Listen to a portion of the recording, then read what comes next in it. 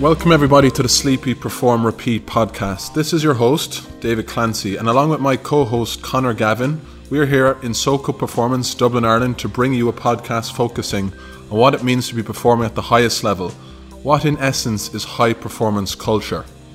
We're going to share our experience and our backgrounds into what we've acquired over the years. Conor Gavin has extensive experience of working in the AFL with the West Coast Eagles, but also having worked in a high performance environment with the Irish rugby team.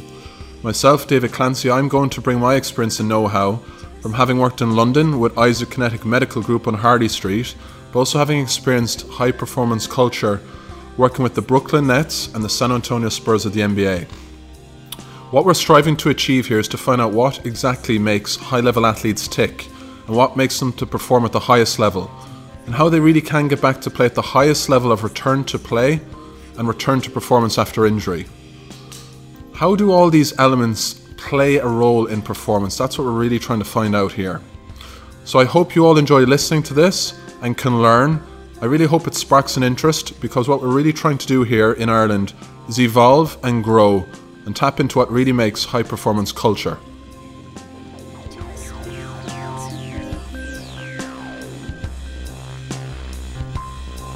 Hi guys, we have two guests for the price of one to bring you today. We sit down and chat to Sarah Rowe, the footballer from Mayo and for Collingwood out in the AFL Women's League. So we're joined by Sarah's good friend Laura Martina, who joins me and David in grilling Sarah on all things sports performance. So we covered a load of different topics, including sports specialisation, the professionalism of the LGFA and GA in comparison to the AFL.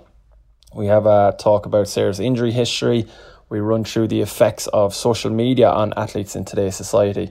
We also chat about the support structures that there are in place for younger LGFA and GA players in terms of sports psychology particularly.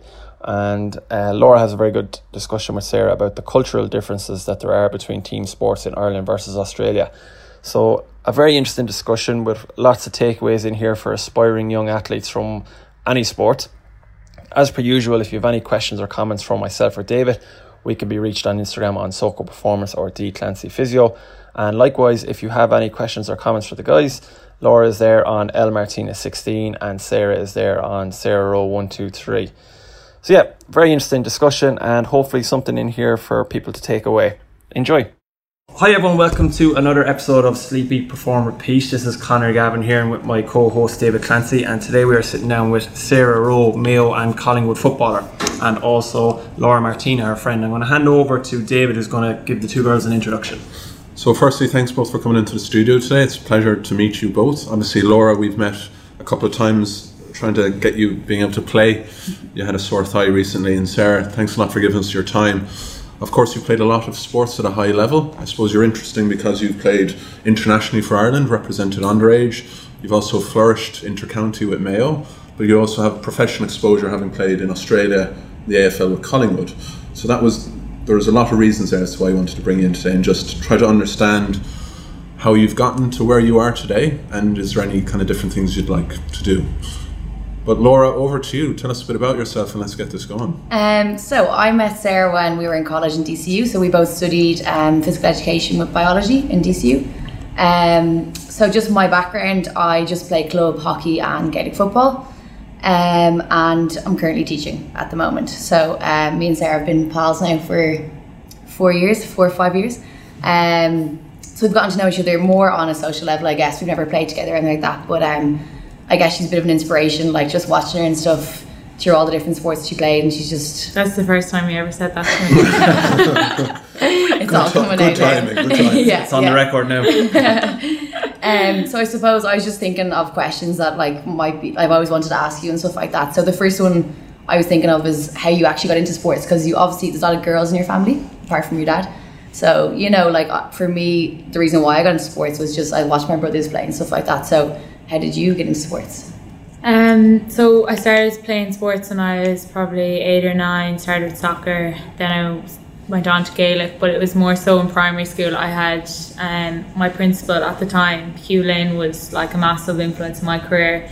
He started me off and kind of showed me tough love very quickly from the start, and I suppose he showed me what hard work was, so he was a big influence. And then my granddad was also on the last Mayo team to win the All-Ireland, which is in 1951, so a long time ago. So he would always be in the back garden making sure like I'd kick off my weak foot from a young age, and I suppose I looked at him and saw what he had done and saw how he was respected around Mayo, and always kind of dreamed of playing with Mayo.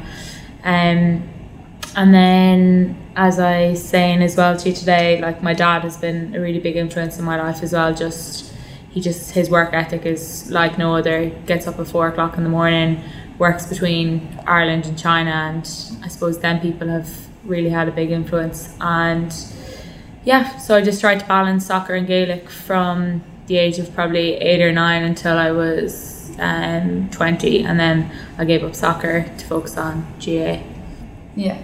So why did you choose Gaelic football? I think that we're a big GA family in Mayo, and it's always really been my favourite sport. I love the professionalism of soccer, and you know, we got to the European finals, we achieved a good bit of my underage career, and then I went on, I got maybe 5 or 6 caps for the seniors, and that's when I decided I actually think I wanted to choose Gaelic. But at that time our under-19 coach was Dave Connell was his name, was going for the senior job, and it was kind of a matter of whether he got the job or not. If he got the job, I was going to commit to soccer because we had a really good run of it at underage, but if he didn't, I was going to decide to go with my passion, which was playing for Mayo. So yeah, I made a tough decision, but I just couldn't physically balance the two at the time, just by the way we're training now and how the standards have rose a lot, and a lot more is expected of you in each sport. Whereas when I was younger, you could, you know, turn up to train 3 days a week soccer, 3 days a week football. But now there's obviously your gyms, your conditioning, so much more to it than there has been before. Yeah. Just on that, Sarah. So I was actually a few years ago, I was lucky enough to work with the West Coast Eagles. So this is a good few years ago now, way back in the day. But the standard and difference between what they were doing then compared to what, say, inter-county GA teams were doing at the time, they were like light years ahead. Mm-hmm. So that gap has really closed in the last few years. There's more and more professionalism coming into GA, and especially even in with the ladies team. I worked with Dublin a few years ago, and they were like really far advanced in what they do in their preparation wise. So do you notice much of a difference from when you're bouncing from the Mayo setup to the Collingwood setup, or is that gap narrowing, or is it still? Definitely narrowing a lot. In terms of the way we train and what's expected of the girls, it's very similar. Like obviously the difference there is it being a business and it being an amateur and essentially your hobby. I think that's the big difference. Like when I'd sit in Collingwood and look around me, all the offices are there, people working full-time jobs in order to make you a better athlete. So that's really the big difference. But in terms of preparation and training, like your prehab, your gym sessions, your running sessions, all of them are very similar, except in Collingwood it's just a bit more of an endurance game, and it's obviously GA then is a faster game. So that's the major difference. But in terms of the way they look at your mindset over in Collingwood, and how they, I suppose, teach you how to be a professional athlete and show you what commitment looks like and show you what eating well looks like. Whereas, you know, sometimes in the GA it's just like, we need to be committed, we need to be this. We're like, what does that actually look like? And you're really taught to be act a certain way inside and outside training. So that's probably the big differences. It's funny, I was at a conference in Wembley last week, and there were several people that have worked in the AFL, and in fact the new head of performance for Arsenal used to work in the AFL, and he was asked a question as to, well, how is it different now? Because oftentimes in the Premier League over the last couple of years, loads of Australian AFL experienced physios and docs would be employed because they were 10 years in front in terms of load management, training, regimes, preparation and all that. Mm-hmm. But what he said is the gap is narrowing, and that's the Premier League. But even Gaelic sport was mentioned, that came up in the conversation. They're saying how that gap is narrowing. It's quite amazing because you are experiencing kind of an amateur game, but then a professional game where people's in the office. And the fact that the gap is narrowing says, I suppose, speaks volumes about how far the GA has come in Ireland, really. Yeah, 100%. It's come so far, especially in the last 3 years. There's been a massive increase in the way we train and the way we prepare for matches. But I think it's thanks to Lidl, since they came on board, it's really pushed the promotion of the game. And then I suppose girls see a platform and they see where they can get to by younger girls having a look at, you know, there being more billboards, there being more promotion of it on TV and stuff like that, and I think that's how people kind of see an end goal. But yeah, like you're saying, load management between when you're in, say, Collingwood, that is one thing that's different, because in a way you can flog someone really when it comes to an amateur sport, and load mightn't be as taken into context as much as it would be in Collingwood. Like if you do a 10k session on a Monday, like you'll only do a 5k session on a Wednesday, and you might go back up and do 10 or 12k session on a Friday, but you'll never overdo it and your body's always able for it. Whereas at home you can run us Monday, Tuesday, Wednesday, Thursday, Friday if you want, because it's probably, especially women's at the minute, like we don't have the funding. We have GPSs, we do have them, but I think that area could be improved a small bit more. People to analyse the data and all that. Obviously with the men's game, I'd say Dublin and Mayo and the bigger teams obviously have all them resources, and they've loads of people to help them out, but in the women's game you'd have maybe 5 or 6 in your background team, whereas I'd say the men's could have 10 or 12 and people for everything, so it makes a bit of a difference. Laura? So one of my things I want to ask you was, I know you had a shoulder injury there a couple of years ago. I think you were playing for DCU at the time and I actually can't remember what happened, so maybe you'll tell us what happened, but how did you bounce back? So I think it was coming up to, you ended up getting to an All-Ireland final that year, so how did you bounce back to that? How long did it take you? Yeah, so I actually did it at DCU training I was going in for tackle and Leah Caffrey, Dublin player. I just kind of put my arm in, and as she pulled away, it just subluxed forward. I'll never forget the pain. It was honestly the sorest thing in my life. And then it was kind of out for about 20 minutes, and then I got it put back in, and I decided, at the time we were in the O'Connor Cup final for DCU, and I had 7 weeks to get back. So I managed to get back after 4, which was a bit ridiculous, to be honest, because I wasn't right. I was just too stubborn, and like that again, I could kind of say, oh no, I'm fine, and you can kind of get away with it, whereas if I was in Collingwood, there'd be absolutely no chance that I'd be allowed back after 4 weeks. But that was at college football as well, like that wasn't with Mayo.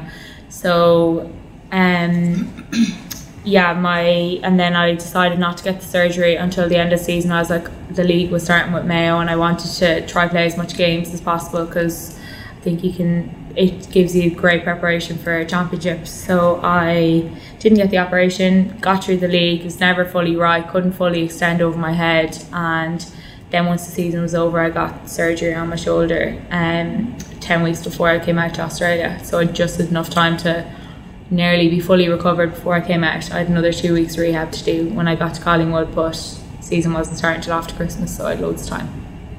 Okay. So I have a question about social media on a completely different slant. So one of the big news articles that made the news over here about the AFL, the Women's League, was the stuff with Taylor Harris that went on. So obviously with social media there's loads of pros, and then there's obviously cons of like the stuff that happened with her. As somebody who would say have a higher profile in Ireland and probably in Australia as well with the first season, how do you completely just ignore all that kind of stuff, like as in not that kind of specific stuff, but just negative feedback from, say, people who aren't experts, quote unquote, on social media? Or does it affect you? Does it not affect you? I like over in Australia you'd have read 1 or 2 things kind of about like, why are you bringing over Irish girls, like it should be Australian bred people. I'm like, fair enough, like that's their opinion, whatever. I'd be very switched off to that. I think when I was younger and stuff, I would have really taken things like that to heart and got down in the dumps by it. But then at the end of the day I realised that like these people first of all don't think you're reading it, and they think that they also don't really have a clue themselves. So I kind of realised that I'm like, it's very superficial and I don't really take much heed of it. But I can see how it would affect people, and I suppose Taylor Harris was a prime example of how I actually know her, because she's really good friends with one of the girls on my team, and she was very upset by it, and but she was strong enough to, I suppose, had a good bit of backing in her club and backing of her girls to get over something like that. But really, like, it's very superficial, like everything on social media at the moment. It's like a portrayal of everyone's perfect life when that's not really the real case. So take it with a pinch of salt. But then another part of it is, well, you have to take the bad with the good, because on a good day when you play well, you're a hero, and then the next day you have a bad game and you're the worst player on the pitch. So it's very fickle, and I realise that. So you say there, like, you can handle that well now by the sounds of it, but a few years ago you might have had a different response to it. And one of the things that struck me about the ladies football, the intercounty scene here, is that there's some very young girls who play and kind of who make the breakthrough. So do you think there are kind of enough support mechanisms in place for these girls to deal with this kind of criticism or this kind of pressure as they're coming up through the ranks, now that women's sport is getting a lot more of a following online? Are they prepared to deal with kind of the fallouts of negative performances, things like that? Or no, I think it's through experience, through trial and error, that you learn it yourself. But I think there is sports psychologists out there who I've went to on numerous occasions and really helped me with my mindset and being able to switch off from training and not like bringing my training thoughts home, because that's when it's not enjoyable anymore. So there's a woman called Marion Byrne who I go to maybe once every 6 weeks or something and just kind of chat things out, and she's been a really good help to me. So I think the biggest thing is for them to have someone that they can relate to, and I have a really strong foundation at home, and my parents are really easy to talk to and talk to them about everything. So I'm really lucky that way, but not everyone has that. So either to talk to a player who's like a leader on your team, or a parent, or a sports psychologist, I think that's definitely something that people shouldn't be ashamed of. And people frown upon it, being like, well, you need to go there when you have a mental health issue, and like it's kind of an Irish culture, I suppose, where we just don't like to talk about them things. So but I'd say just talk it out and it's fine, and get a perspective on it. For me, how have you managed the whole balance between social, working life, quality of life, along with being now a high-performing professional athlete, as well as also playing inter-county? How do you, because that's always a difficult one for some people, how do you strike that balance and get it right? When you say social life, what do you mean? She managed it quite well in DCU anyways, I'll tell you that. When I was in college, I actually did have a very good social life, but it was very much so timed in my off season. So I had an off-season regime and then an on-season regime, but now that I've actually went to Collingwood, I have a completely different outlook on it. I think like drink and stuff like that really does affect your performance, and but I think obviously a balance of it is fine, and like everything in moderation. Is the same with food and people's perception around, oh, this food group is bad, that's bad. I think everything in moderation is fine. Yeah. But in terms of my social life, when I was over in Australia, like my family as such was my team, my friends were my team. Like that was kind of my social life. We didn't drink at all through season, and we went out for a few drinks at the end of season, but that was because the season was like 7 weeks long, and it's just like one game after the other. But it wasn't frowned upon if you wanted to have a few drinks, but like not like the Irish culture, we don't do a few drinks. So but yeah, to balance social life and training is and education and all those sort of things, because you're a teacher now, right? Yeah. She's a very good teacher. Very good teacher, and I say DCU, we're glad to see the back of me. I spent a lot of hours in the library. If you ask anyone around there, they'll know. I can confirm that is a lie. So I just about got through college and wanted to get the degree under my belt. But yeah, when I was in college, it was just like I took what it was every day. Like it was also about enjoying myself, but I always was the person that if I did go out or whatever, I'd always be up the next morning to go for a run. Like I did manage to balance things like that. I knew that training was really important, but again, it's all about timing of when you can enjoy yourself and when you can't, and I think it makes it much more better when you've something to celebrate. So that's kind of the way I look at it now. It's very much at a minimum. And you're just talking about different cultures and stuff like that, where you didn't drink in Australia, and like obviously there's a bit of a drinking culture, I suppose, in Ireland. Did you find that there was a bit of a difference in the squads, like in the way they thought about their social life in Australia and compared to here? Like, was it, did you go for a drink after training? Would you go for a drink after training in Ireland, or how's it different? Well, obviously when you're in the GAA culture, it's very all or nothing kind of thing. So. And then when it's everything all out, but in Australia it's like they have a very healthy lifestyle in general. Like their food choices, their brunch, everything, it's just like good food. You can tell everywhere you go there's a healthy option. So no, drink wasn't a massive part of people's lives really over there, I felt. A glass of wine with dinner was Yeah. about the height of it. And did the girls like talk about drinking? I feel like in Ireland all we do is like, you know, we get to a final and we're like, oh, I can't wait to go out then after. You know, was that Yeah. kind of a chat, or was it just like, you know, we'll play the game and then we'll get through it kind of thing? Just kind of more so like we'll play the game and we'll just enjoy it at the very end of the season. Yeah. There was none of that kind of like throughout season really. It was just like purely focus, and the women in the offices as well would be driving that as well, because they wanted us to be a certain type of player on and off the pitch. So, what motivates you? What keeps you going? This is something I wanted to ask you. What, you know, you've been excelling now for quite some time, right? But you're still under 25. What's motivating you? What's the next step? What do you want to achieve? I suppose I love a challenge, but I very much so take it day by day, because I think long-term goals sometimes can set you up for disappointment. So I make sure to do the small things well every day. So my habits every day, like, is like eating well, like getting up, taking my supplements, like training probably for 2 hours most days, and making sure I do all them things that tick them little boxes every day. And I know that then at the end, when I have a match or something, I can have the confidence knowing that I've done all the little things right, and that will essentially give you confidence to perform on a consistent basis. And so that's probably the main thing that I do, just the small things well. And when I was over in Australia, I used to keep a little booklet, and every evening I'd tick off the boxes to make sure I did all them things right. And if I did, great, and if I didn't other days, I'd be like, just be better tomorrow. And then I'd always have confidence going into games. I've done everything that was asked of me, so there's no reason I shouldn't perform. Perfect. We've got a few performance-related questions for you coming up. We asked these 3 questions to everyone who comes on, so everyone's had a different answer to date, which has been interesting. So we'll see what you have for us now. High performance or high performance culture, what does that mean to you as a term? How would you define it as it means to you?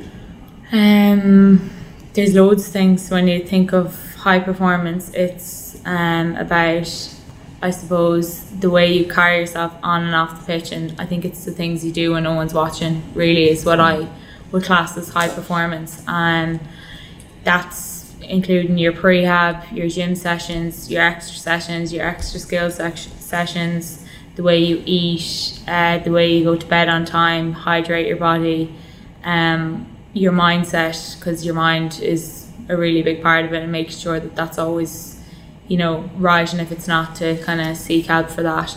So that would probably be my idea of high performance. Perfect. And let's say you're playing a game, you've missed a free kick, you're one-on-one with a keeper, you miss it, or somebody kind of gets under your skin and you've lost your edge or you've lost your focus a little bit. How do you regain that within the game, we'll say? I always go back to what I'm good at, and you know, in Gaelic it could be something, and then in AFL I probably was the fittest I've ever been and the strongest I'd ever been, and reached kind of targets that I'd never hit before. So that was what I always went back to, and that always was just hard work really. But the main thing I could always say to myself was I'll always outrun my opponent. So when things were going bad, I'd keep on my toes and keep running all the time, so that eventually I'll wear them down and eventually I'll get my space. So that would be what I go back to. Perfect. And then lastly for me, your big 3 in life at the moment, what would you say those are? They can be professionally related or personal life, anything. What kind of sums you up in terms of your focus at the moment? So give me an example of what your 3 would be first. My 3? Oh, there, that's the first. Ooh, it's in the tables. My 3 would probably be family. I had microphones on me, family, my health, focusing on my health, and probably focusing on this podcast and getting really good, interesting guests in. I'm gonna cut across. Laura, what's your big 3? Oh God, family, friends, and just being happy. Definitely. Very good. All right, Sarah. Mine is definitely my family. They're like the centre of my universe. My family, my sport, because sometimes my family say I'm a selfish sports person, which most sports people are, because it kind of comes before everything really. So sport, family, and fun. Yeah, you need fun in life, Yeah. so Yeah. definitely A good laugh. I love good laugh. If you could do anything different in your journey through through to now, is there anything you do different, or would you repeat it and it's done exactly as you'd like to? It's exactly as you'd planned out, if you had planned it out. Is there anything you look back to and go, oh, maybe if I changed that, or maybe I did that? Are you very content as you're going? I'm content as I'm going, because the amount of mistakes I've made have been great, because they have what actually has shaped me in my mindset and stuff. And the way I am now, if I could have been that a few years ago, like, my life would have been a lot easier, but I would have never learned that unless it was through experience. So making all them mistakes that I did as a young player have been really good for me. So I probably wouldn't change anything. And my last question, Sarah, we obviously went to college together. I'm teaching, some aren't. What is your plan after? Like, will you ever go teaching? Do you have any desire for it? Or what, like, I know if you're only under 25, as I said earlier, but like, what do you think you're going to do later on in life? Well, teaching certainly isn't my passion. Funny that. Couldn't really think of anything worse. But at the moment, I'm like, sport is everything about me. It's everything I live for, and it genuinely is my life. So if I could be a professional athlete for the rest of my life, I would. But if I can't, which is quite likely that I won't, because I don't know if I want to up and leave my life in Ireland forever either. Whereas 6 months in Australia is no harm at the moment. But I think I'll definitely work in sport, or I'd love to work with young girls and kind of on their mindset, like, I suppose, not to make the same mistakes that I did, and make life a bit easier for people like that. So I'd love to go into the route of maybe like sports psychology, nutrition, or sports performance, something along those lines. So so we'll never get to teach together. I might do it when I'm settled and have kids and stuff like that, when I want a few holidays and a soft life, because teachers go on like it's hard. It's quite easy. Controversial one. Yeah, I won't get into it today. Psychology, I'm glad you said that, because that's exactly what my sister's studying. Teaching? Psychology. Oh, psychology. Sports and motivational psychology is exactly what she's studying in UL now. So that's exactly kind of what she'd need to be hearing. I suppose what I'd like to say is, just in wrapping up for us all today, Sarah, you're a person that does the small things well. You prepare, you seem to be one that does things in the dark. So not everyone understands how much grinding and hard work, perseverance, resilience, all these things that you have to work on every day to reap the rewards on the pitch. You're synonymous with sport. Obviously, you've succeeded in several sports. Anything you've touched, it's become gold. Family is really important to you, as it seems to be for this round table here. If I was asked, I'd have put family at the top as well. And you're someone that stays on your toes and outruns your opponents, and that's a credit to you. So I'd like to acknowledge you for coming into today. It's been a real pleasure. Laura in particular, thanks for facilitating this today, making it happen. And it's been really interesting for Conor and I, so thanks for both. Thanks very much, guys. Thanks guys. Cheers.